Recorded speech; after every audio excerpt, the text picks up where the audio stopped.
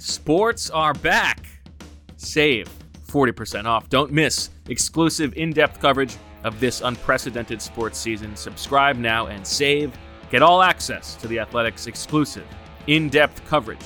We've got you covered from Zach's interviews with Jalen Hurts. Very, very interesting stuff out of the rookie quarterback. To, the nerd guide of the Minnesota Vikings. Check it out. Read about the Melvin, Kirk Cousins, courtesy of Dr. Kapadia. Don't miss exclusive in-depth coverage of this unprecedented sports season. Subscribe now and save.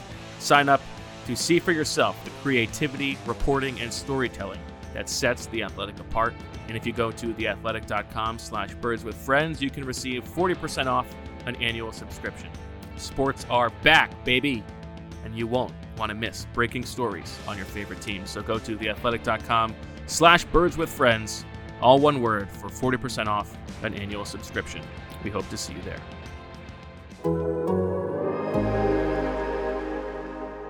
Bird to your mother, it's time for another episode of Birds with Friends. Just a couple of feathery brethren weathering any season to see the Eagles eating teams like bacon, steaks, and cheese. It's Philadelphia, Bo and Sheila in the cut, kicking it cooler than two penguins till Bo's old arch nemesis Greg Cosell shows up and it gets real. Pull up a branch and chill, it's time to get ill with some Birds with Friends. The early bird skips the worm and prefers getting turned like a turn on some Birds with Friends. Bo Wolf and Shil Kapadia coming at you with stats and things flapping their wings.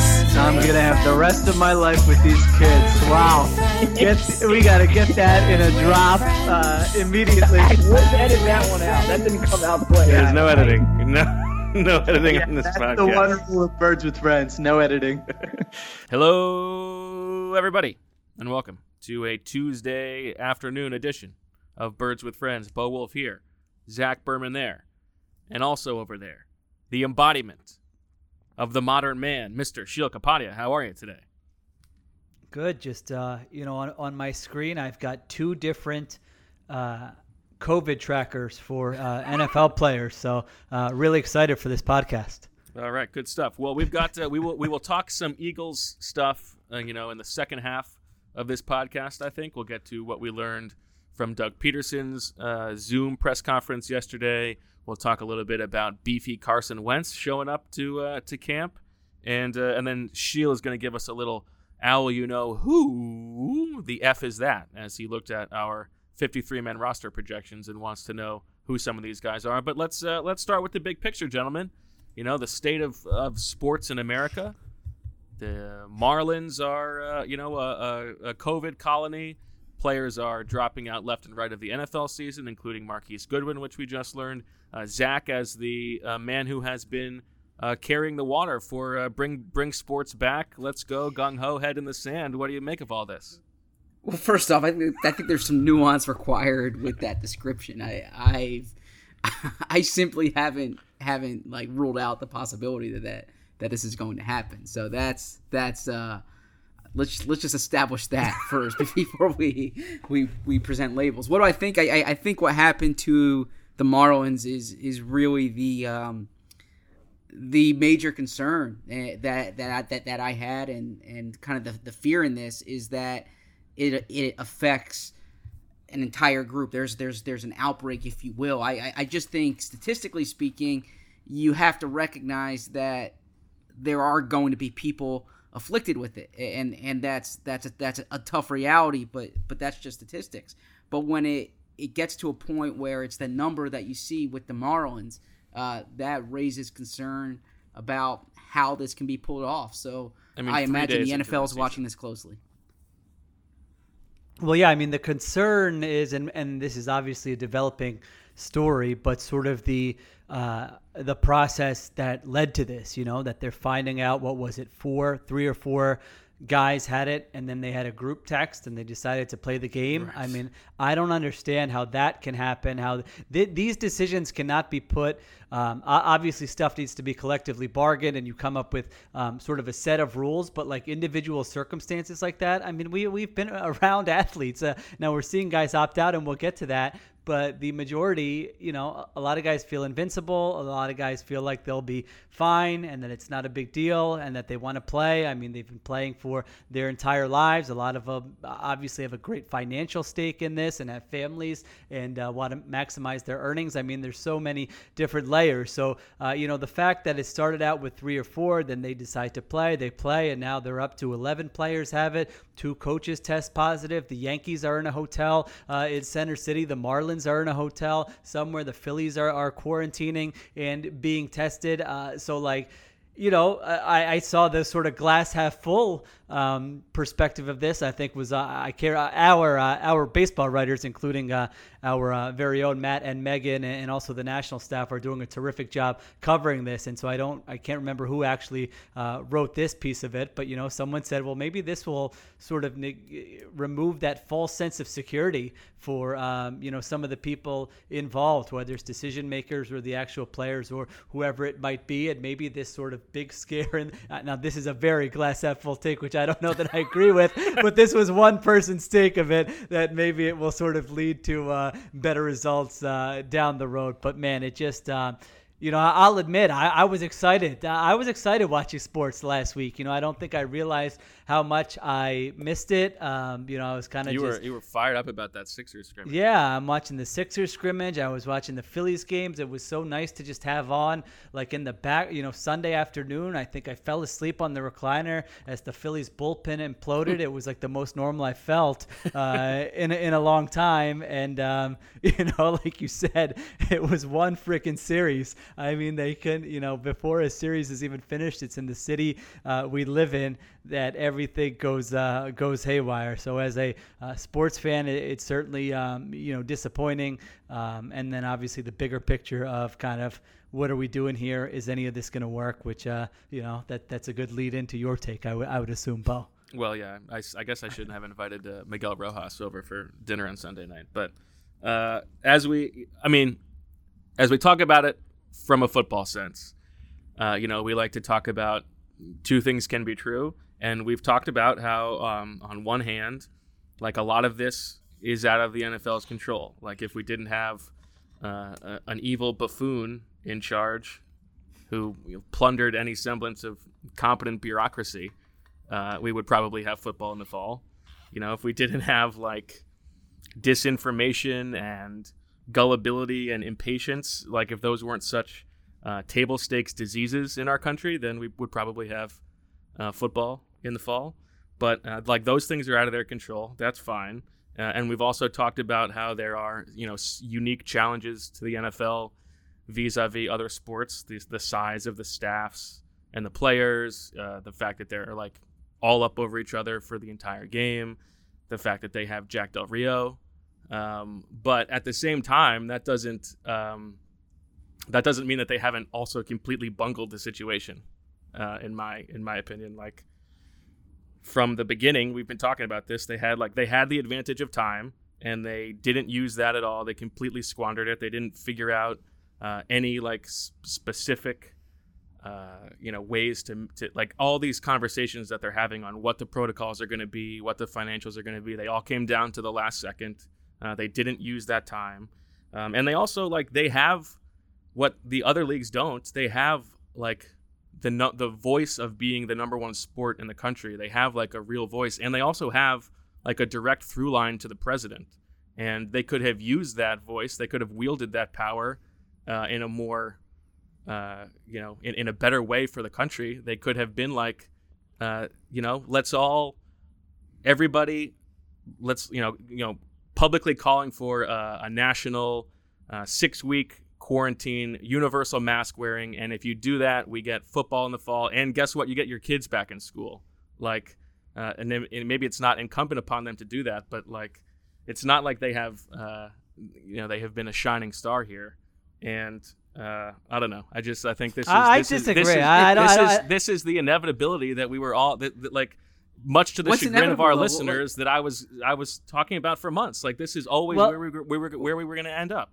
Well, this is, I mean, I like crushing the NFL. I mean, longtime listeners of this podcast will know I'm no shill for the league. I think there are obviously so many things you can crush them for, but like, it's not their job to set the country's course. Well, for it's how not to their deal with job, the but pandemic. they could be a part of that conversation.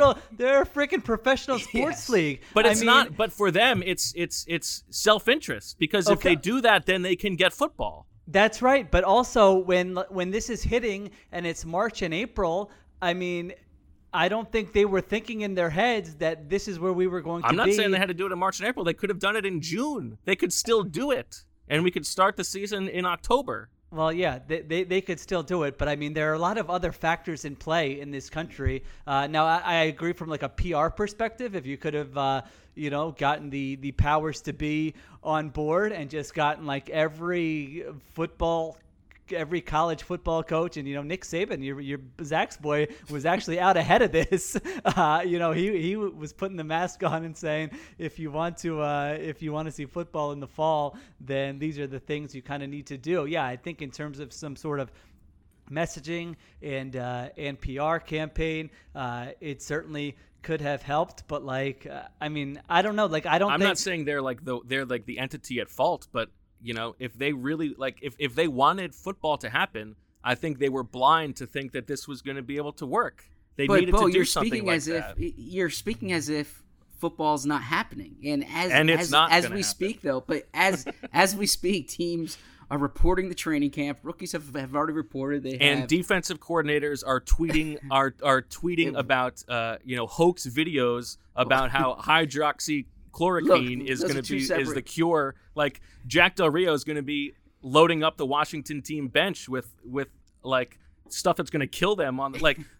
but that's part of the problem. You've got these, for the season to happen, you need like almost 100% accountability for people being extremely diligent, and you've got meanwhile concussion uncles out there who like don't believe any of this stuff is real, and they're in charge. Like, you think Jack Del Rio's not going to go to the bar and get a drink and then come back and run his team meeting? Give me a break. I can't speak to what Jack Del Rio is going to do, but what I can tell you is Marissa, is that, let's make that the drop. But what I can tell you is that you are accurate in saying for this to work, it's going to require compliance from players, from coaches, from staffers. I would agree with you there. I don't hold the doom and gloom that you do about football occurring, because I don't think like. And by the way, we're going to get to the football second half of the show, so I don't think we'll do the cognitive dissonance. They're flying by the seat of their pants, like in the way that you suggested, Bo. Like I think that there's. There's always bargaining and negotiation when you have a union and you have management. So you recognize that, but I don't think the NFL just picked their head up last week and said this is what is going to happen. I do think that is actually my sense. Yes, that is my sense. They did not like, even just talking to people in organizations, like, they didn't have templates in place. Well, to Shields' point, this has been dynamic. Like I guess where I was wrong, and I would say one of the places I was wrong is saying that the NFL had the advantage of time, and that time was their ally. But to Shields' point, I don't think when we had these conversations in May when the schedule came out, the expectation was going to be this is what it would look like in July and August, and so we can talk all we want about how this issue goes well beyond football, and I would agree with that. But from the perspective of football, like, they're not putting their hands up and saying this is not going to happen. Like, they're trying everything they can to make this happen, and unless I don't believe that. I don't believe they're trying everything they can to have a season go on. Yes. What more do they? They're having guys fly. I mean, they're having guys fly into their camps straight from wherever they came from and just going straight to camp. That's not trying everything. No, they're not. They're not. What are you talking about? They've got all these protocols. I think the mistake in your thinking is that you're saying there's like this plan whatever C is the way they should have gone, and everything should have been fine. Like, there's no good option here. I mean, what they're doing. Well, yeah, I acknowledge that. I mean, what they're doing is that, given the state of the country, is they're putting protocols in place. Our Lindsey Jones has written about it. Peter King wrote about it. I mean, I read all those and I say, well, they're doing everything they can. They'll take a shot. There's a chance it's not going to work. We'll see what happens. I mean, I don't understand how there can be any other take than that. Like, they're doing comprehensive testing. They're like, I mean, you can read the pieces. I read those protocols and thought, all right, well, you know what? They're taking advice. The players push them here, so you got to take advice from. They did that.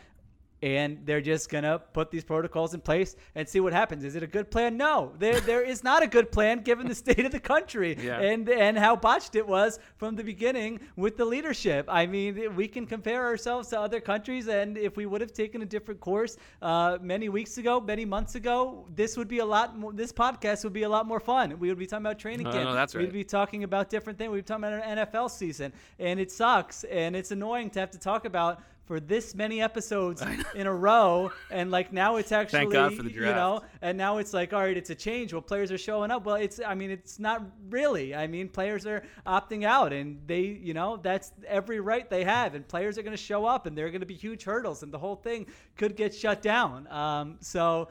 And this idea that finish your thought. No, I mean, that's where it starts. Again, I would be more than willing to crush the NFL for stuff, and anyone who's in the league speaking about it with any type of confidence or arrogance, and certainly those voices exist. Well, yeah, you can give 2 middle fingers to them, and I'll stand right next to you. But I don't know. I almost feel like the majority or most of the voices. I mean, you heard we'll get to Doug Peterson's press conference, but he wasn't saying oh yeah, we're ready to go, baby, fire it up. I mean, I thought he struck a pretty good tone. He's saying, I feel good about it. The protocols are in place, but nobody knows. I mean, nobody knows how it's going to work. There's a chance, certainly a good chance. I don't know what the percentage would be. That would vary on who you talk to, that it's not going to work, and that they're going to have to figure something else out, whether it's pushing it back, whether it's canceling the season altogether. But I don't know. I just feel like, sort of blaming the NFL for this is it's 53, it's 80 players, it's 53 players, it's all the staff.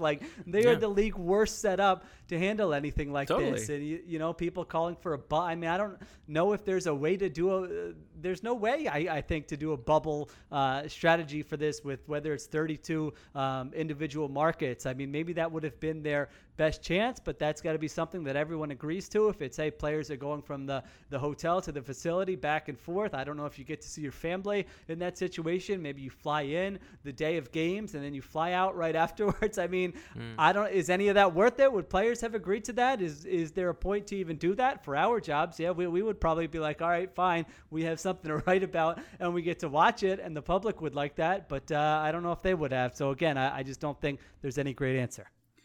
I think the two things here, though, that you can say, not with certainty but with relative confidence, is A, nobody knows, and B, this isn't going away. So they need to figure out if there's going to be a season, they need to figure out how to do it under those conditions, and so that's where I'm with Shield. There's not really a perfect scenario here, but I don't think that the NFL's just.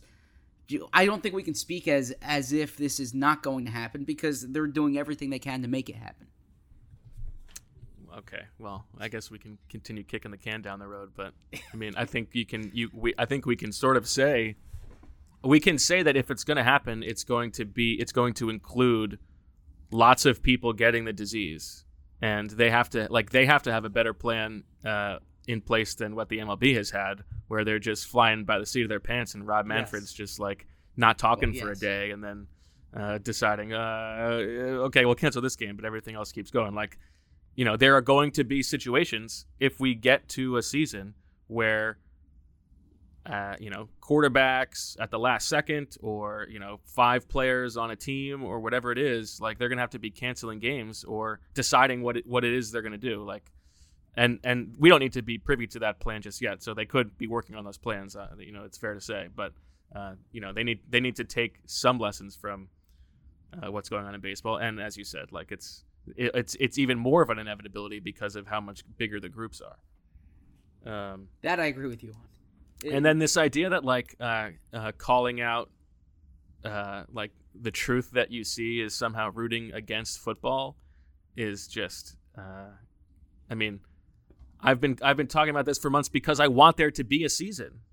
I want to have something to write about. Yeah, I mean, I honestly don't even want to address that tape. That's just noise, so though. Like silly. that's I mean, just. Okay. I mean, that's just. That's fine. Yeah. I have no interest in that. Yeah. I mean, this is what we do for a living. Like the thought that, I mean, what else am I, the thought that you wouldn't want there to be games at the same time, like reporters are not cheerleaders, or, you're not supposed to spin it some way about what you want to have. The reality is what you want to happen is moot. Like that should not, no one should even know. No one should even care. You're supposed to, talk about what you think's going to happen, what your reporting says is going to happen, all these different types of things. So if people want to enjoy their retweets or whatever, that's fine. Well, I do want to see a Feely. Well, Yeah, I mean, I would say all three of us have a vested interest in this season happening. I mean, this is our career.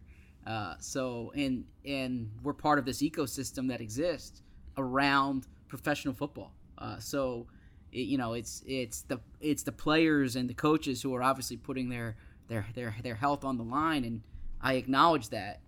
But whether it's people in the organization, people in all sorts of industries that revolve around professional football, there are a lot of people with a vested interest in this occurring. Do you feel differently than you did a week ago, Zach, as to whether there will be a season? That's a very good question. I think the Marlins thing really kind of shows. I say the Marlins thing. I'll be more succinct. What's happening with? I think the Marlins, you can call it the Marlins thing. Yeah. I just didn't want to be insensitive to the fact that 19 players. Come on, came down Marlins, with make us proud. As the great Scott Stapp once said. I think that is just anecdotal evidence of what we already knew, just how contagious and how contagious this is. But I still don't think that the NFL is going to give up per se. So and I don't think they should give up either. Like you're I mean, it's worth the shot. I just think that it's doomed to fail. And I'm just saying I don't know. That's not me saying it's going to happen. That's not me saying it's not going to happen. But I'm much better equipped to talk about kind of football and personnel than the science component of it, because I am learning the same way everyone else is. And I like, for me to give a forecast on that, it's really just me guessing. Shield better or worse than a week ago?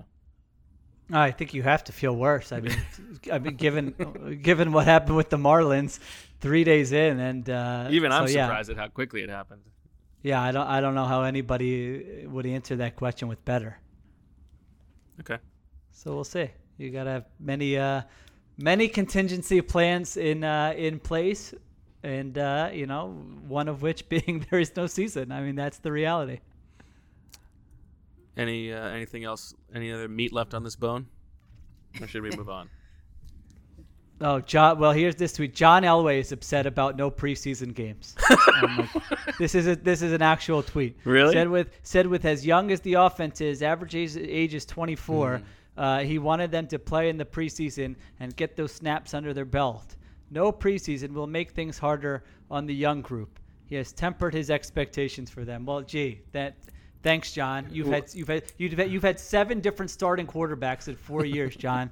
Focus on something else. You're finally getting onto onto the Elway as grass bandwagon from 2017. I was, I keep forgetting, like with all the young, fun weapons that they have on that Broncos offense, I keep forgetting that Pat Shurmur's their offensive coordinator. That's what should be tempering Elway's expectations. You signed Melvin Gordon to a 2-year, $16 million contract, John.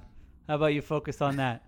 Yeah, when I did write the Broncos thing, I was going to text you because, man, They have not been a well-run organization. Well, the savior of the Eagles, the savior of the Eagles offense is their deposed offensive coordinator, right? I feel like my cranky mood has really been taken out on some of these nerd guys. The one I'm just crushing the Rams today, and this one that's coming out tomorrow. Oh. Well, actually, I don't know if I'm crushing. In my head, I'm crushing them. I mean, the thing is pretty boring, and it's a bunch of numbers that no one cares about. But I care about. I mean, in my head, I'm going, oh my gosh, what the hell are you guys doing? I mean, they fires Wade Phillips, 3 new coordinators. They've got their offensive line is a wreck. They spend $16 million on 2 different run-stuffing defensive tackles. Jared Goff's numbers, wow, they were very ugly last year. I think that organization is in some big trouble. Jeez, if the timeline is long enough, you're just going to come onto my side of every argument we've ever had. So the Eagles. Yeah. Speaking of meat left on the bone, let's talk about a little bit of a beefy Carson Wentz. Much different look. look. Should we talk Goodwin first, or yeah, I guess let's talk Goodwin first. Well, let's talk beefy Carson Wentz. Let's lighten the mood. Okay. Because last year, he shows up super slim with his, whatever his new diet was, and just judging by the walk-in, it looks like he's beefed up. I hope this is like a yearly trend, some big surprise about Carson Wentz's body every year. Next year, it's like rec specs he shows up with. Maybe he's got he's bald the next year. I think you should keep this going.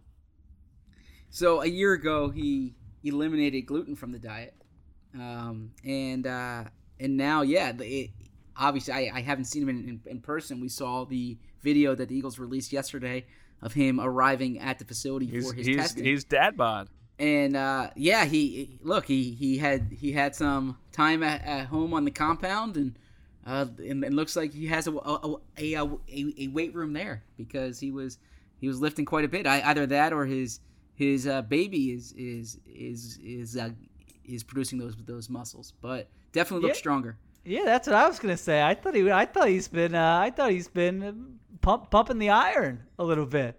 Yeah, So do you think he looked? You're saying he looked out of shape, or you're saying he put on some muscle?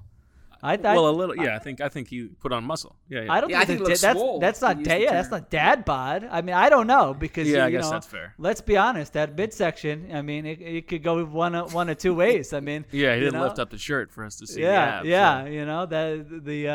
The sort of the good and the bad can look the same in a shirt like that. So I don't know, but I mean, I don't know. You don't wear a shirt like that unless you feel like you're showing off the guns a little bit. The sleeves were up high. Certainly his arms, I feel like, have tripled in size. His arms look much bigger from a year ago. So I don't know. I mean, whenever he does his first interview, I'm sure he'll just love to answer those questions. Perhaps this was his answer to Jalen Hurts, who took up powerlifting in high school. Yeah. Oh, that's very nice. I like that. There you go. At least he was wearing a mask, unlike some other. Unlike Tom Brady, who's also still peddling his, garbanzo beans fake cure water. So, good job by Tom. All right, let's talk about Marquise Goodwin, who is the first Eagle to opt out after a bunch of Patriots dropped out, just like Tom Brady dropped out of his relationship with Bridget Moynihan. What do you think about Marquise Goodwin, Zach? Yeah, so I mean, first off, you understand why he's doing so. It's certainly I guess you would understand why anyone's doing so now. But in Goodwin's in his case, he has a 5-month-old daughter, and his wife previously had 3 miscarriages, and the report came from Ian Rappaport at the NFL Network that he's opting out. And look, Goodwin is not a centerpiece to this offense. In Bo's 53-man roster prediction that came out last Friday, Goodwin wasn't on it. Yeah, I think that's a little mark in my column over you, don't you think? But my understanding is the Eagles liked him. They liked the speed he was bringing, and B the experience. He's the only veteran they added to the receiving corps this year, and they viewed him as insurance for a Deshaun Jackson injury. So basically, if they could get 16 games between Jackson and Goodwin, I think they would have taken that. And even as like a way to try to help keep Deshaun fresh, right? Like, yes, exactly. To be able to cycle him in throughout the game, so Deshaun wasn't quite so taxed. Exactly. So in the short term, it's a hit in the sense that he's one of the few receivers who has experience, like we said on draft weekend when they traded for him. Not a major move. He's been inconsistent throughout his career, but you look at the Eagles depth chart at wide receiver, and if you are assuming Alshon Jeffrey's a wild card here, and then you can't count on him early in the season, you basically have Deshaun Jackson, Greg Ward, and rookies and J.J. Arcega-Whiteside. So it's a very inexperienced group. And I think it's another reason why the idea that the Eagles fix the offense by adding all this speed on draft weekend was so silly. Not that anyone should have expected Goodwin to drop out of the season, but this was still a guy who had 12 catches last year, and you shouldn't expect much from. You added Jalen Reagor, that's great, but Marquise Goodwin, 5th round pick and a 6th round pick, is not necessarily a reason to think that the offense is going to look completely different. Yeah, I mean, my thought on Goodwin was I thought the team was actually gassing him up a little bit. In reporting and conversations, I felt like he was somebody they were actually really counting on to a degree that maybe they shouldn't have been. And so I felt from the moment they made that trade, I think we said it on the post-draft pod that the guy's had one good year in his career, and I think that came a couple of years ago with the 49ers. So I thought any expectation that he should be a big part of this offense was misguided. Now, having said that, we've talked about their approach to building the wide receiver group, which was to take a bunch of swings and hope one connects. And so when it's not even August 1st and one of those swings is a miss, in this theoretical season, that's not a great thing from an organizational standpoint. Again, like Zach said, obviously anybody who wants to opt out should opt out. His reason is probably, better than just about anybody. So, but from a team perspective, now it just every time kind of you lose one of those wide receivers, or if a guy gets injured, or if a guy doesn't look as good, I mean, it's just like another inch closer to last year. So we will see if any of those other options pan out. Well, I think that transitions us well into what we heard from Doug yesterday, Zach, because Doug did caution that even though practice time is going to be a little bit more limited and there aren't going to be preseason games, he still wants to find a way to have more competitive sessions so that they can evaluate the rookies, and he downplayed the idea that maybe you can't count on this rookie class. So I mean, if one of Quez Watkins, John Hightower, or an undrafted guy like Manasa Bailey, I think is how you pronounce his name, if one of those guys flashes, that helps the depth of the wide receiver group. But it's gonna be harder for those guys to be able to make an impact. But what were your big takeaways from Doug, Zach? Well, hold it real quick. Let's just set a Birds with Friends rule that every time you mention either an undrafted free agent or somebody who's never taken a snap with the Eagle, why don't you explain who that person is to the audience and to myself? That's fair. John Hightower was the 5th round pick out of Boise State. Very fast. No, you're fine with it. You're fine with Hightower and Quez Manasseh Bailey. Yeah. Let's get another burner. Undrafted guy from a MEAC school. Let me find it. Seaburn. Manasseh Bailey went to Morgan State. Be more. All right. And he was at the protests in Washington, D.C., I believe. Oh, I didn't know that. All right. There you go. Seaburn doing the work. What high school did he go to? That I do not know. Do you have it in front of you? No, I don't have it in front of me. God, I would have freaking ended this podcast if you answered that correctly. But yeah, so interestingly, and I hope I'm telling the story Manasseh correctly. Bailey, interesting, went to Morgan State as a linebacker, but he is a burner, which is an interesting conversation, or a conversion, rather. Go ahead. Jonathan Tamari from the Philadelphia Inquirer, your predecessor, former Eagles beat writer. He's now the national politics writer. Was covering the protests in Washington and saw someone in an Eagles shirt or an Eagles hat and trying to get a local story, and it turned out to be a player on the Eagles. Did you feel like you had to? So for those who don't know, Jonathan Tamari was Jeff McLean's beat partner at the Inquirer on the Eagles. Really nice guy. Did good work. Zach was there like, I got to show that I'm better than Tamari. Were you like, talking junk to him, to McLean, your first days on the beat? What was your approach for trying to stack up to him? Because the guy had a very good reputation. Yeah, I was trying to learn what he did well, and then I was trying to make a name for myself independently. So I wasn't trying to replace anyone. Was simply trying to stand out the best I could. But deep down, you were trying to really make an impact, weren't you? Yes, I was.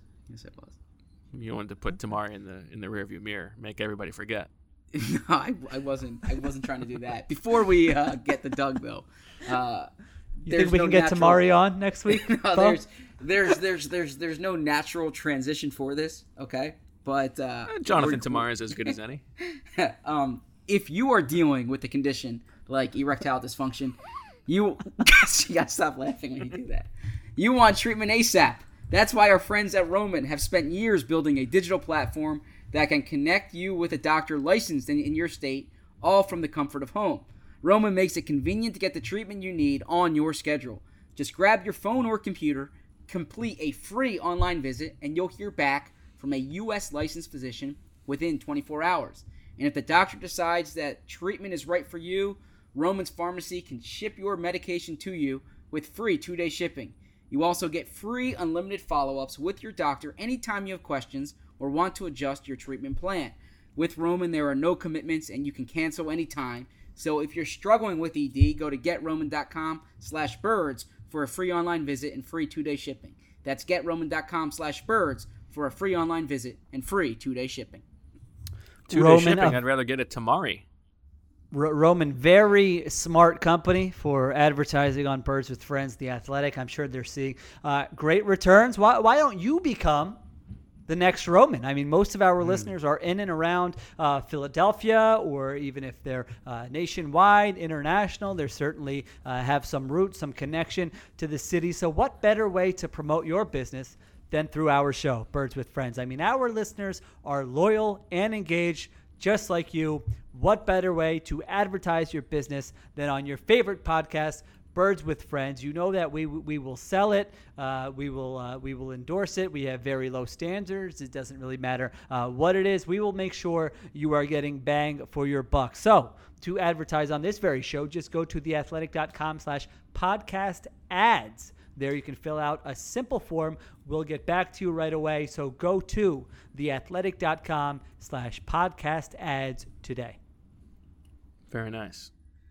Okay, Zach, what did you think of Doug? Yeah, so as Sheil was saying, in terms of him addressing COVID and the reality that this offseason is going to be, or this training camp is going to be different, he did take a measured tone. Now, he said he personally feels extremely safe. Where you can kind of have a point of contention or a disagreement is, he said, this is our bubble, when he was referring to the NovaCare complex. And it is accurate that they're making strides and they're in compliance in terms of the facility. But the difference, of course, is that players are leaving that bubble as opposed to players, which then makes it not a bubble. Exactly. How about coaches? I mean, I feel like every coach would be looking at this as an excuse to just be able to sleep in the office. Do we know if Doug? That I don't know. I mean, it was. I'm going off topic here, but these press conferences, like so I couldn't be on the one yesterday, but then I watched it. Am I ever going to be able to get a question in at a press conference? I'm not able to get a question in. I've been getting stiffed all off season. Oh, this was real interesting. So for those who didn't see it, first question goes to Zach Berman. I mean, wow. El Presidente of the Philadelphia chapter, the Pro Football Writers Association. So I thought that was fitting. And usually in an in-person setting, Doug looks straight to Zach for the first question. He likes Zach. He's fond of Zach. There's no doubt about it. He goes to Zach, and Zach's earned that with trying to organize all of sort of the media protocols for theoretical training camp and the season. Right. So Zach gets the first question. And then I'm listening, and I'm hearing Tim McManus, Jeff McClain, a Les Bowen, a Paul Domowitch, Interesting John that McMullen, you acknowledged there were 3 people from one outlet. That's good. Jimmy Kempski, and I'm waiting. I'm saying, what did Bo get called into daddy duty? Is he not on this call? And then, Bo was the very first one to press raise hand when the meeting opened. Oh, baby. And then, so if Bo can't get a question in, Zach, like because normally when you're the drop-in guy, like I turned into last year, I could show up here and there. I sit in the front row next to you, fine gentlemen, or right behind. And, I can just shout in my question and really interrupt the natural flow of things. But that's going to be a lot harder, I feel like, for me during this theoretical year. Any advice? Yeah, I wish I had advice. Frankly, it's an imperfect system. Bo is going to get questions in. I'm confident in that. Oh, great! We've got a Jalen Reagor, Jalen Hurts double dip this afternoon. I'll get to ask a question in that, but I don't get to ask a question that matters. I wish we had more than 15 minutes. And the reality is, when you ask a question, you need to be strategic about what you're asking, because you're not getting a second question in, and so you kind of need to either predict the room or get a feel for the room to see what the other questions are going to be. I just had the best idea. What's that? Here's what we do. 2 captains in the media. You each draft your team of reporters. These are not going to be shown on the website. These are not going to be televised. If they're short, that's fine. They're going to be private. And, the group you get whatever he said in yours. There's no way to access the other one. This will allow more people to ask questions. We'll do a nice draft. I feel like Zach's got to be the I don't really understand what you're proposing. It's like Doug's going to do 2 different press conferences. Oh, yeah, I'm sure he'll be willing to do that. And they're not going to be shown elsewhere. So you have to really assemble a good group of media who's going to ask good questions, and you're not going to be privy to whatever the other group asks. That's interesting. I like that idea. I mean, come on. We got to come up with something fun for this season that's probably not going to happen. So let's go with this during the preseason training camp. Add a little juice to it. I mean, the Lurie draft was a huge hit. This is next. It's too bad. I was going to really ask a softball too. Just like, Doug, how did you get your hair so fluffy? Something really just to get him in a good mood. Well, okay. All right. Sorry. So yeah. So Doug, in that sense, was talking about the bubble that they're in, but he says he feels extremely safe. He understands that the virus is real, so that's a good thing there. It's a good start, unlike they're going to be scoring Washington. all over that Washington defense. They got a real leg up. I mean, misdirection on every play against Washington this year, and it's just all going to. Del Rio himself is going to fall for the fake and find himself, on his stomach on the field. So in terms of the way practice is going to be conducted, and this is what was and this is what Bo referred to, that they're going to have more scrimmages, or that's something Doug's considering, and they really only have 3 weeks of actual football practice before they play a game. So typically they have 6 weeks and 4 preseason games. This year they're only going to practice for 3 weeks. And we talked about it on the last podcast. Do you get your team prepared, or do you spend that time evaluating? And scrimmages are essentially a way for them to try to do both. So Doug said they're going to incorporate those more into it. And then this was an interesting question from Jimmy Kempski referring to the NFC East and how the Eagles have the advantage of continuity on their staff. And Doug said he couldn't imagine being in this situation now and installing new schemes and being a first-year head coach and not having the offseason program and not having this time in the preseason. So that could be advantageous for the Eagles. And then real quick from a football perspective. Wait, hold on. I got to give you a follow-up question to that. Yes. So I did a little, very off-brand for me, but did a little research before the show. How many teams do you think return the same head coach, offensive play caller, defensive play caller, and quarterback from a year ago? I think I'm gonna write this up for a post, like sort of continuity rankings, because every organization is going to want to complain about how they got screwed here. Although as Coach Flynn and Bo's friend Pete Carroll, I heard both these coaches make this point, is that in college they don't have preseason. Yeah. And guess what? Are you ever watching the first the weekend of college football saying, "Oh my gosh, this product, geez." No, it's perfectly fine. They figure it out, and they have limited practice, and they have other stuff to deal with that NFL teams do not. So, and let's hope that's the last time that Coach Flynn and Pete Carroll are on the same side of an argument.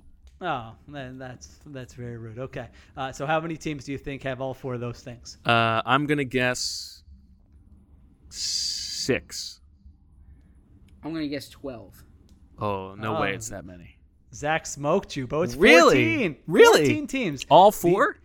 Let me know if I screwed this Wow. up, because I did do it quickly. I'll read the names out to you. The Bills, the Jets, No, the well, yeah, good for the Jets. I got to follow up. The Ravens, the Steelers, the Titans, the Chiefs, the Raiders, the Eagles, the Packers, the Saints, the Falcons, the 49ers, the Seahawks, and the Cardinals. Now, 9 of those Okay, teams. because it's play caller, not coordinator. Go ahead. Yeah. 9 of those teams. Why? Which one has a different coordinator? Well, The Eagles. Oh, yeah, come on. Give me a break. 9 of those teams made the playoffs last year. The Bills, Ravens, Titans, Chiefs, Eagles, Packers, Saints, 49ers, Seahawks. And in the NFC, you have 5 teams: the Eagles, Packers, Saints, 49ers, Seahawks. And so all things considered, in the grand scheme of things, this should actually be an edge, I think, for the Eagles. And if you're looking at sort of what other teams are dealing with in terms of continuity. Agree or disagree? I agree to a certain extent. I mean, it works both ways. You know, I recall in 2015, the Eagles season opener against the Falcons. It was the first year of Dan Quinn, and the Eagles really didn't know what Atlanta was going to show. And then Well, that's silly. There was a template for that defense. Yeah, I mean, they come should have on. known You think exactly about- what they were going to see. Good job, Talk Jim. about looking for something to complain about. I mean, insane. really. The Give me a break. They 2013 probably had season press conferences where they spelled out the entire cover 3. Yeah, I mean that's Yeah. not Yeah, this yeah. guy's I'm going to come from defense. this. I'm going to come from the Super Bowl winning team, and I'm going to come up with a brand new defense. Fair enough. The 2013 Eagles were also an example. Week 1, as Bo's first athletic story spelled out, you know, that there was that degree of newness to it. Your encyclopedic knowledge of my history of stories is one of my favorite things Seriously. about you.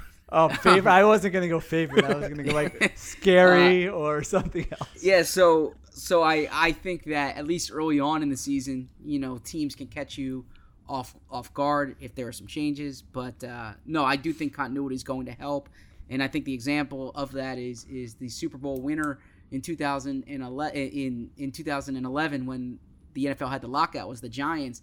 I was covering the Giants at the time, and they were getting ripped for not making any changes really, or any big changes during that truncated offseason period. But I think the continuity helped them later on in the year. Oh, I like that. I wonder. I might have to use that little nugget in my write-up. I wonder who could be that team this year who's not getting a lot of buzz, who didn't make a lot of changes. It's kind of tough.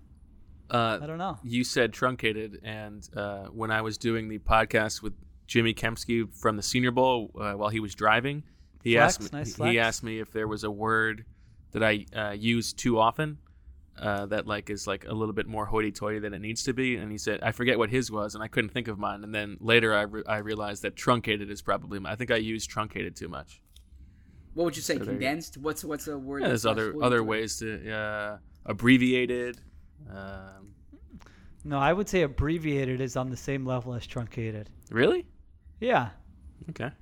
I'm not. If 2 people are in front of me, one There's uses abbreviated and the other uses truncated, they're on the same level. I once on a PhiladelphiaEagles.com story used elucidated, and Dave Spadera was like, "What are you doing? Like, don't use that word on this website." So that was funny. Big flex. Yeah, big flex. That's as big as it gets. Where were we? What were we talking We were about? talking about Doug, and so then the last thing, because I don't want to ramble here, is when talking about the offensive line, said that he thinks it's going to be relatively easy for Jason Peters. Not easy, Oh, right, we were talking- but relatively easy. That was just one where I said, "Oh God, this is going to come back to haunt him." You know, sometimes you're listening to a press conference and you're just going, "Oh man, that one's not like it was quarterback factory." You knew right away, like, "Oh boy, I think that one." You know, week 3, Peters gives up like 2 sacks. And then, like, an unknown reporter is asking Peters after the game, Duck said this was probably going to be relatively easy for you. Then the reporter's very happy it's on a Zoom call and not in person in the locker room. That's true. I think you're assuming that Jason Peters, after giving up said 2 sacks, is going to be like, where is this location for the Zoom call? I really assumed about 700 things in that little anecdote there. But you know what? That's what you got to do. I think the conclusion that you're going to come to on the team under the radar who is going to benefit from cohesion is the Colts. What are you talking about? They have a new quarterback. Oh, that's right. I forgot about quarterback. They weren't on that list. No, sorry. Yeah. What about the Cardinals? Or is there too much buzz for? Yeah. I was thinking that was the other one I was thinking. Well, they have continuity, but I don't think their defensive coordinator is very good. Okay, Vance Joseph. What about Oakland? Yeah. Okay. I am. There is no Oakland anymore. I am higher on the Raiders than most. It's almost certainly going to come back to bite me. It's because you love John Gruden, the head coach or the offensive coordinator for the best team drafted in the Jeffrey Lurie draft. Just seeing how much growth he's shown since those, Eagles years has really impressed me. I feel like I thought at the start of the season, like the 49ers were going to take a big step back, but I feel like if ever there's a situation for the Super Bowl loser to get back, I think they're actually well positioned for that. I'll take that bet. In speaking about Gruden, did you see Vic's interview with Gruden? With Gruden, no. Yes. Yeah, Vic Tafur, our... Oh, Vic. I thought you meant Michael Vick. No, I'm sorry. Vic, I thought this was my Raiders team getting together. No. Vic Tafur. Yeah, Tafur, I'm sorry. Wait, is it... Yeah, Vic Tafur, our Raiders writer. When I was doing the Raiders Nerd Guide, he has interviewed I swear he's interviewed every Raiders player and coach, owner, front office member. Yeah, Mark Davis, yeah. And he does a great job of sticking it to their media relations in his writing, because he says even though the Raiders have not made anybody available, so-and-so said during a phone interview. That's great. Outstanding job by him. Yeah, but top anyway, of the beat writer rankings, I'd say, at The Athletic. Yeah, absolutely. But Gruden, just this is right up Bo's alley. He says, we got to beat the virus, man. Talking about it as if they're beat that playing virus, against man. the Chargers in week 3, Oh, God. Oh, man. I like that. I worry for every coach who's giving a press conference in the next 3 weeks. People are just going to get crushed left and right. Yeah, I'm looking forward to the Del Rio presser. I'm going to dial in. You should. Yeah, you really should write about Del Rio. Yeah, I don't know if that's good for my mental health, but probably better than tweeting. I know that's right. Underrated head coach, by the way. Oh, God. I'm serious. Yeah, maybe we'll beat the virus with an axe to the foot.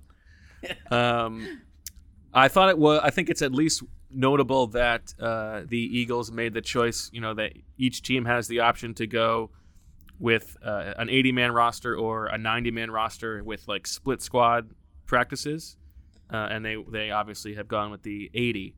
I think that makes sense for a team that fancies itself as a Super Bowl contender, and there's probably fewer spots available, so they need to see the bottom of the roster guys a little bit less, but I was just interested that they made that decision. Wait, explain the two options. It's either, business as usual, but you have to cut to 80, or if you want, you could do 90, and you could have one group practicing on one field and another group practicing on another field. Okay, and do you have a survey of how many teams are doing each of those? No, from what I don't. Well, because they're not there yet. Yeah, the deadline hasn't happened yet. Yeah. Okay.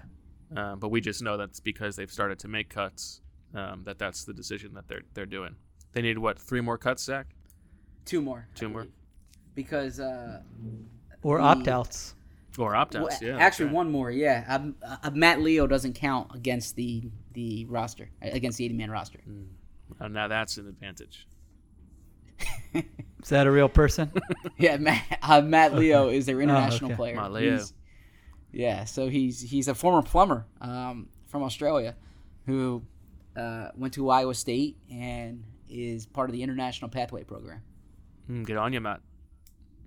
Okay. All right. Was there anything else from Doug? Doug takeaways? Yeah. Let me see here. Again, with the grass, taking it to the grass. I mean, I don't understand. This wasn't a thing a year ago, and now we can't get through a press conference without 50 well, they were on the mentions grass last year. Taking it to the grass. I do feel like there's been a coordinated organizational strategy to gas up Andre Dillard after the way the beginning of the offseason went. So very curious to see, one of the most, I would say, interesting storylines surrounding the team is Dillard. This is, I think, the third Doug Peterson press conference without a question about Carson Wentz. Isn't that interesting? I mean, usually this time of year, Carson's the big storyline. Well, there were like 6 questions. So. there were 12 questions, 9 of which were COVID related. Yeah, well, that's understandable. Right. He hasn't. Actually, more than that if you include like player COVID questions. So. Well, the next time Doug speaks, he can ask about Carson's offseason strategy with his body. Yeah. Is he putting on some weight? Does he think it'll help with injuries? Is he worried about flexibility? All those things. Man, it would be really annoying if you were if you were Wentz and a professional athlete, you got to answer all these questions about your body like that. That would be very uncomfortable. I'd be like, shut up and ask me about something else. Meanwhile, you got to also walk around the locker room with just a towel on at most. It's an awkward existence. Not if you're LJ Buckley. Have you seen pictures of the locker room, by the way? No. Oh yeah. Have you? Yeah, it's on the Eagles website. They have a thing on how the facility has transformed. Bo won't recognize his old place in some ways. There are major changes that have taken place. They've taken down walls in certain cases, but the locker room. So they're using the players' lounge now as locker areas. They have the middle set up for individual locker stalls, and it looks like every 2 locker is now 1 locker. So, for instance, some of the regular players on the roster, what you're talking about, Cameron Johnston, Rasul Douglas, they're in the middle now, as opposed to having the permanent locker. But is it staggered? Because the middle is not. Okay, I see. Yeah, it's staggered, so nobody's facing each other. It appears. Oh, that makes sense. I see the picture now. I've pulled it up. Yeah. So and they knocked down walls. The weight room, they opened up all the windows, so that extends outside. Nice. They have tents outside the cafeteria, and there's no tables in the cafeteria. Players will eat outside in tents. So. A lot of changes in there. These are the things we were recommending weeks ago. Move everything outside. Well, yeah. They were listening. Okay. Zach, did you take the mention of Rodney McLeod on the list of players who came back early as an indication that he was injured? Yeah, so Rodney had some type of surgery after the season, I believe, based on... It's going to sound weird to say, based on photos after the season on social media. I believe he had his arm in a wrap, if that makes sense. Okay, I think I missed that. Good thing we have you. All right, why don't we get to your perusal of our 53-man roster, Sheil, and some of your questions about who some of these guys are. Okay, that's some of it. Others are just sort of questions about some of this. So the quarterbacks now, I think it was there has been some talk. A couple of coaches around the league saying that they're going to keep their backup quarterback and their starter they're not going to both be in the quarterback meeting in the same meeting room. I would wonder if the Eagles are going to do something like this, and if so, who's going to be separated from Carson Wentz? Is it going to be Nate Sudfeld or Jalen Hurts? That would be a pretty easy way to figure out who the backup quarterback is. What do you think? So Doug was asked about this a month ago or a month and a half ago. Okay. And he said that it's something, and it was when the idea was first brought up, and he said it's something he's put thought into, but then where does it end? Because are you going to do it at the other positions too? Now, certainly quarterback. You might need to do it at tight end too, because it's such an important position. Yes, yes. But to answer Shields' question, I would imagine they would do it if they did this. I imagine they would have Sudfeld in a separate room. I think so too, because he would theoretically need less coaching, Exactly. right? Exactly. Yeah, because he's already a Hall of Famer. He's good. You know, if you were still in the locker room every day, you'd still be gazzing up Sudfeld. I but love a because you don't have to see Sudfeld. him, you're just talking smack. This is an advantage of being separated. You know, you remove some of your biases that can get in the way of. You know, is this guy a player or not? Okay, so I was just sort of what. So it sounds like Doug is not going to do that. I wonder if he has. Well, he hasn't announced it yet. So okay, all right. So we'll keep an eye on that. All right. So remind me. You know, I did I think it was after it was between the draft and now. I don't know when it was. I had like 2 WIP hits in a week, and on both of them, they asked me about Mike Warren, and I was like. Dude, are you kidding me? Like, look at that flex, by the way. I was. Yeah, man, I was all over the radio. I'm like Wentz walking up to the, and I was like, all right, I don't know anything about this. You know, it was one of those where you just have to divert and talk about something else. So tell me about Mike Warren, who apparently the WIP crowd thinks is going to be the next Ricky Watters. Mike Warren, the running back from Cincinnati, more of a between the tackles guy, sort of a bulldog type of running back. Not like a ton of juice. I think Brugler had like a 6th or 7th round grade on him. And then there's also Adrian Killens, who is from Central Florida and is the opposite. Is just a total burner and also a return candidate. I do think that like running back, we talked about before. Like linebacker, safety, and running back especially, I think is one of the positions where like it's really hard to evaluate those guys without the preseason. And I wonder, you know, if push comes to shove, do they go with Warren Okay, John or like Elijah Holyfield, who they had in the building at the end of last year? Yeah, tell me about an Elijah Holyfield. He's very slow, right? So they signed him. Yeah, so they signed him during the week of the playoff game. Okay, so they signed him off the Panthers practice squad. Off the Panthers practice squad, just to get him on the roster. And you know, Doug made a point of saying that he put him through a private workout when he went down to Georgia. Oh, right. When you did a little digging there, I think Doug was speaking down at the University of Georgia, and I think he was, but more than that, I think he was working out McCole Hardeman. Okay. Because Holyfield was like, yeah, he was there working out a receiver, and I was there. But so they did study Holyfield, and I think they did like him after the draft, but the Panthers had a better route to the active roster. Did not make it. Was on their practice squad. Son of Evander, obviously, but I shouldn't say obviously. Son of Evander, not fast but powerful. Who was Doug speaking to at the University of Georgia? He was part of a coaching clinic. Oh, okay. Last offseason. I wasn't sure if it was, you know, in college they have like those special speaker series. I wasn't sure if it was like, you know, March Barack Obama, you know, April Doug Peterson, or what the. Well, Zach is still trying to find footage of the coaching clinic. Yes, I am actually. Coaching clinics are very valuable for reporting purposes. I agree with that. I would love. You know what? Is there a site that just has like hundreds of them on there? I totally agree with you. Have you watched that Jim Schwartz one? Yes, I have actually. I mean, I learned more footage. I learned more about that one than any of his press conferences, where he's talking about coming up with a pass rush plan. The first thing you got to figure out, you know, is this a guy who's just going to crush you if you blitz, and then you can work from there. And yeah, I thought he had some interesting things to certainly say in that one. Devontae Freeman, what are your guys' thoughts on whether the Eagles should be aggressively pursuing Devontae Freeman?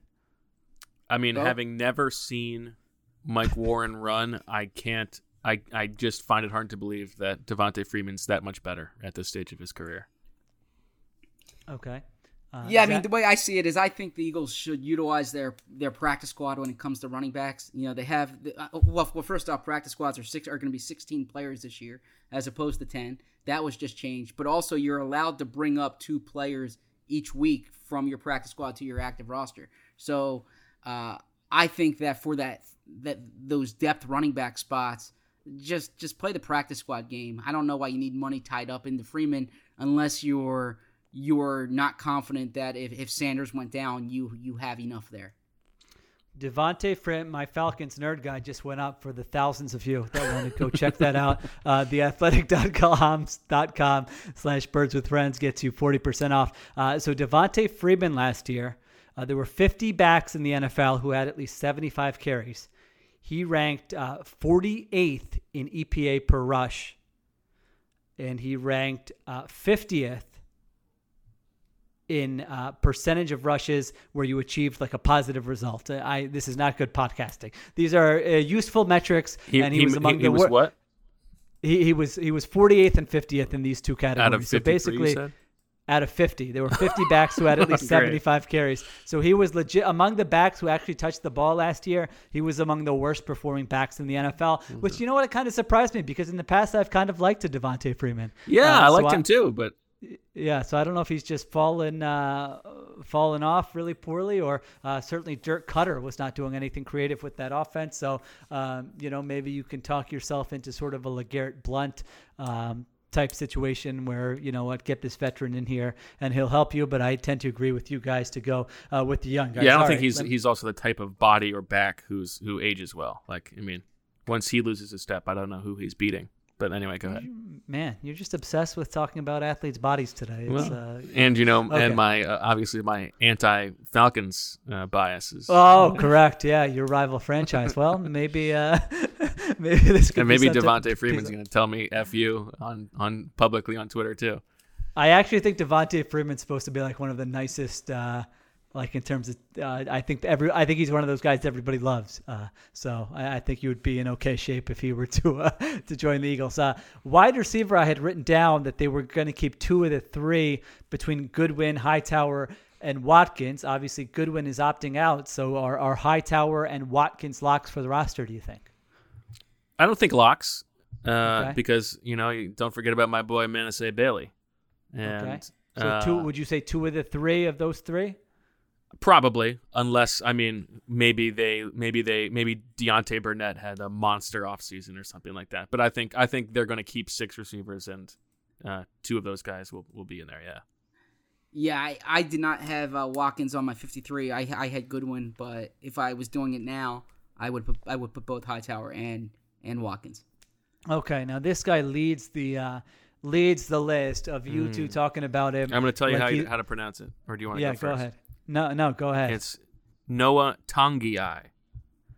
Noah Tongiai. Okay, yeah. I like the name. I believe, I could be wrong, did both of you include him in your tweet to promote this piece? Oh. I mean, do I need? Oh, I don't think in the tweet. No. No. Okay. All right. Well, one of you did, I think. I did. Okay, I got to give you guys some social media. It really didn't work. I'm no expert, but listen, if you're trying to get engagement, try to get people to click in. That I don't think that's the guy you need to be. Wish you told me that on Friday. Shoot, I can tell you anecdotally, it did not work. I'm looking at it going, what the hell? Is this a real person? Like, I'm looking at it. I mean, this might be esoteric, but I'm looking at our Slack trending channel, which are like the stories that are doing well, and I'm seeing all these teams' 53-man rosters are up. This fan base is clicking this fan base is clicking that. Bo and I we're buried down there with this one. So if you haven't read it yet, give it a look. Listen, you combine competitive market with Noah Tongiai promotion, and it's not a great recipe. But why don't you tell me? Because apparently you both feel very strongly that this is going to be somebody that I have to learn about this year as the 3rd tight end on the roster. So why don't you tell our audience something about him? You want to go, Zach, or you want me to go? I'll let you go, and then I'll give the roster the roster math of it. Well, yeah, I mean, if the Eagles are going to go with, as Zach wants to tell us, they're going to be going even heavier with 12 personnel. They certainly need some backup at tight end, even though they've carried the 2 in the past. And the only other tight end on the roster is Josh Perkins, exactly, who, as Jimmy Kempski described the other day, blocks like a receiver and receives like a tight end. That's awesome.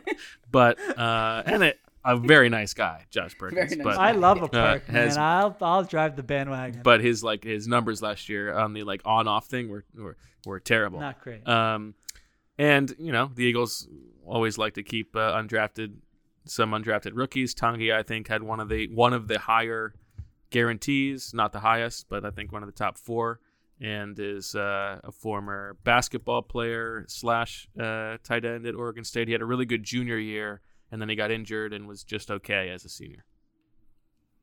Yeah, I think Bo put it well there. Really, I don't think the Eagles are going to get into that situation where they go into game days with only 2 tight ends again. You saw in week 2 against Atlanta last year that someone goes down, it changes your offense in a major way. So I think they need 3, not just on their roster, but going into games. So it's either him or Perkins, and I would look at Noah as just an intriguing guy. I mean, we haven't seen him only at Oregon State, but we've seen Perkins enough, and so I think I went more with the upside that he's presenting. I think this is a spot where they could add a lower level veteran. Yes. Okay, well, Perkins can play wide receiver too, as we've seen in the right. past. So you guys are discounting that quite a bit. I actually think this next player, leads the. I don't even know what I want to say, but in terms of readers, listeners asking about him compared to what he's done on the field, I mean, the ratio is off the charts. But I actually think it's an interesting discussion now, and that's Jordan Mailata, because now that they bring Jason Peters back. Peters obviously is going to play guard. However, if Dillard gets injured, I would assume Peters is sliding over to the left tackle. I don't know what happens if Lane Johnson gets injured. Does Peters slide over to right tackle? I don't know. But basically my question is, does Jordan Mailata need 2 injury? Let's say he's actually showing stuff and is healthy and is ready to play. Does he need 2 injuries to occur to even see the field this year, or could you envision a bigger role for him? I think he needs 2 injuries to see the field this year. But I think that if he's healthy and he demonstrates some type of ability, I don't think the Eagles are going to give up on the project. Now, if he's struggling or if he's injured again, you can't just keep stringing this along, a guy who's never played football before. But when you look at the age of the Eagles' offensive line and kind of the long-term questions, I don't think the Eagles are going to give up on anyone with starting potential at this point. I agree that he needs 2 injuries. And I do think that in thinking back on the Peters reaction, the one, I think we said this, but in one way in which I was maybe a little bit too harsh, is that he does solve the issue that we had talked about of needing a veteran swing tackle. But I'm actually curious relative to Mailata. I think we'll learn a little bit about their thoughts on Mailata with what they do with Jack Driscoll and Matt Pryor. If those guys are practicing as tackles, then I think that tells you that the Eagles don't feel confident that Mailata can be the next tackle up. And Pryor played tackle in college, as did Driscoll. So I think what they do with those guys will tell us a little bit about what they think of Mailata. I mean, is it going to be year 16 and we're like, oh, is this the year Mailata's going to be the swing tackle? Yeah, I know. I think it's easy to get like that, but also he was really young too. In addition to no football experience, he was 21 when they signed him, so he's still. What is this, year 3? Yeah, it's year 3. I think this is a pretty reasonable path, considering. Well, their tackles aren't going anywhere, obviously. I mean, unless Dillard. Right. Unless Dillard flames out. So, yeah, you really need him. I guess, if you can get him to be your swing tackle in year 4, that would be good. Yeah, I think that's a win. Okay, I would agree. Okay. Exact same defensive lineman. That was pretty boring by both of you there. Nothing really to add. Nigel Bradham had a cryptic tweet, didn't he? What did he say? It all comes full circle? Yeah. What do you think? Is that is he going back to Buffalo where he was before? Does that mean he's coming back to the Eagles? Does that going back to Florida State? Yeah, it could be anything. Because I'm looking at your linebackers, and I got to say, I'm very unimpressed. Yeah, I can't translate tweets, so I have no how idea. dare you? Come on, that's part of the job in 2020. If you speak to a journalism class, Zach, I expect you to at least spend 5 minutes on that. On translating tweets and emojis. All right, we can. How did this podcast go this long? We really should have just scrapped this last segment. Bo, Sidney Jones trade. Do you actually think that's going to happen, or were you just trying to come with a little bit of fun there? I think that he's likelier to be traded than Rasul, and I think part of that's because what's the deal with his contract? Zach, Rasul took a pay cut to get it guaranteed or something. I presumed he took a pay cut to be on the roster. To be on the roster. Yeah, yeah, that's how I. That makes sense. I don't know. I feel like you could get some low level draft pick for Sidney Jones. Otherwise, I don't know why. I guess they could just carry 6 corners, or maybe you're cutting my strap. Guess is they go deeper at corner. I don't know. Yeah. Okay. So I didn't really answer that. I think I sort of believe it. Well, and this might be coaching staff versus front office. I don't believe the front office has given up on Sidney Jones. Now, I can't tell you what the coaching staff thinks of him right now, but I still think there are people in that front office who don't want to cut that loss until they know. Is there any scenario where a front office would give up on a player whom they drafted knowing he was going to sit out his first year in the second round, and whom the owner said is going to be a top-level corner in the league? I mean, there's no scenario where they would admit to giving up on Sidney Jones. Of course, they need it's in their best interest for him to work out. But I understand what you're saying. Yeah, it's kind of funny. If it's a player for player trade, and they can pretend that they're really excited about the new Jannard Avery, I don't know. But Howie had no patience in watching Eric Rowe develop, for instance. Right. But, yeah, exactly. That was his guy. Yeah. Yeah, but Sidney Jones, I think they're hoping that can still work out. Eric Rowe, Devontae Bowsby, Chandon Sullivan will all be starting for teams. Chandon Sullivan's a starter? He's going to be the nickel for the Packers. In a very good secondary. He played well for them down the stretch. I remember seeing him on the field. I didn't know that it was gonna carry over. Yeah, Big Bouse is a starter. That's going to be by default. Okay. I mean, he's got to win the job, but if you're doing projected starters right now, he would be one of their top 3 corners. So you are high on the Broncos? No, I'm not high on the Broncos. Who said the Eagles don't have a cornerback factory? Well, this is it's sort of interesting, right? I mean, they have this big hole, and these guys are going and starting for other teams. I'm not saying these guys are Pro Bowlers, but man, if you're looking for maybe a little bit below average, cheap cornerback play, they've had some guys around. One more football question, just to make this episode go a little bit longer. Yeah, Joe Douglas makes a big deal. He goes to your old team. I want to know your guys' thoughts on that deal. Sheil? I mean, I wrote my thoughts. Well, yeah, you can read that on The Athletic. Well, that was in the trending channel. Listen, trade grades, I got to bump up my numbers throughout the year. But, from the Jets' perspective, I mean, I don't see how you can look at it as anything but great compensation.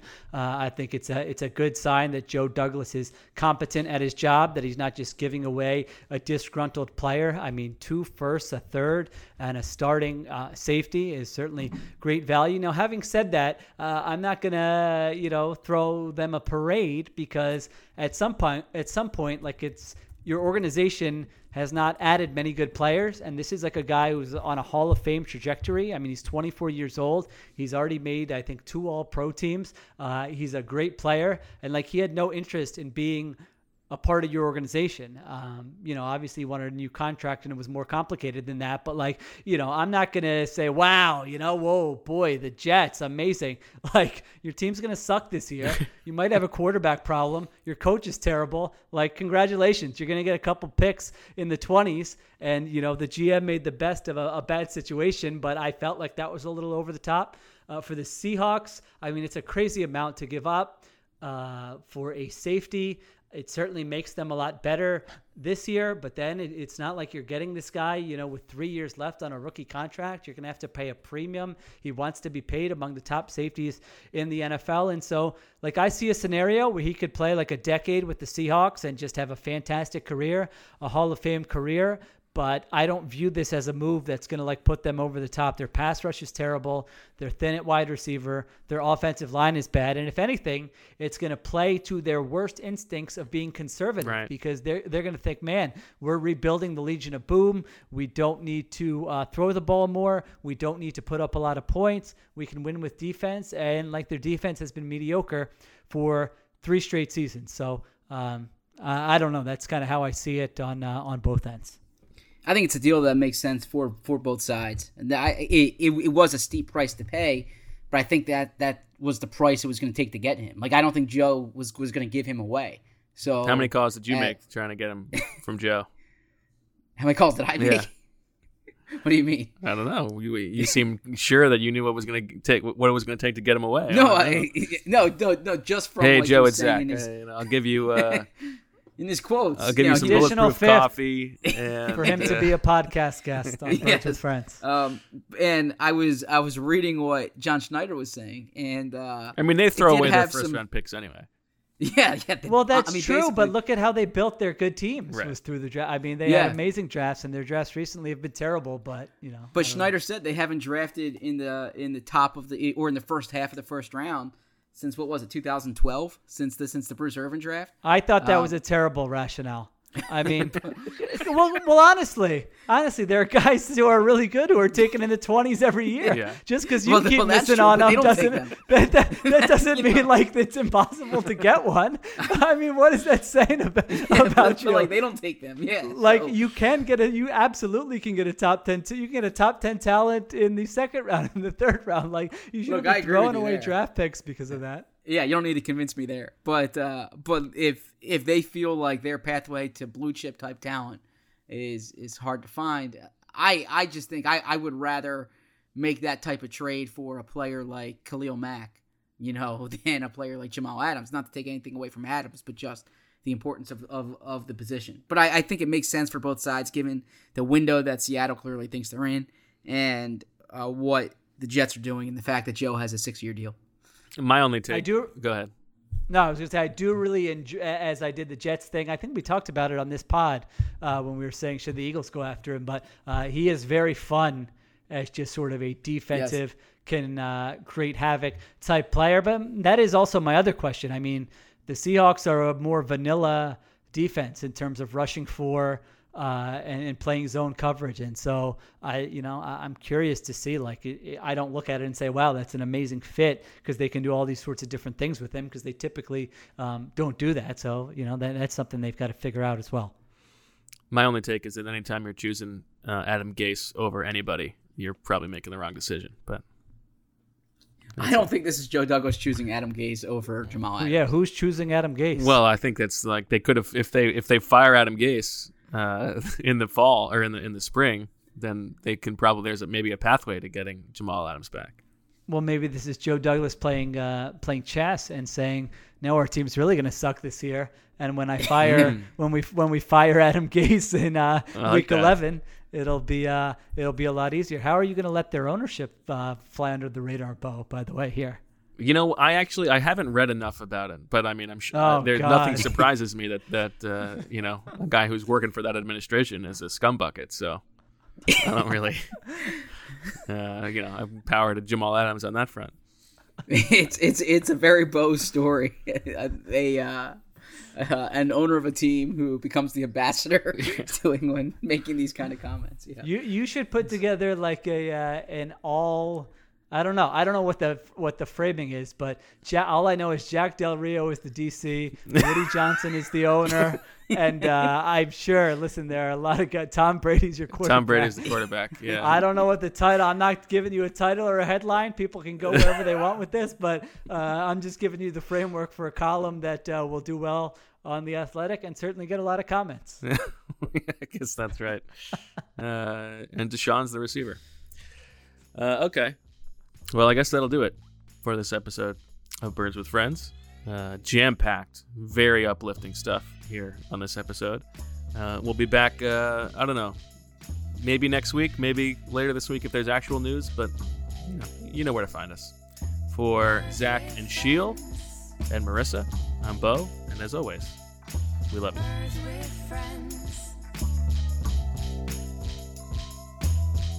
with friends.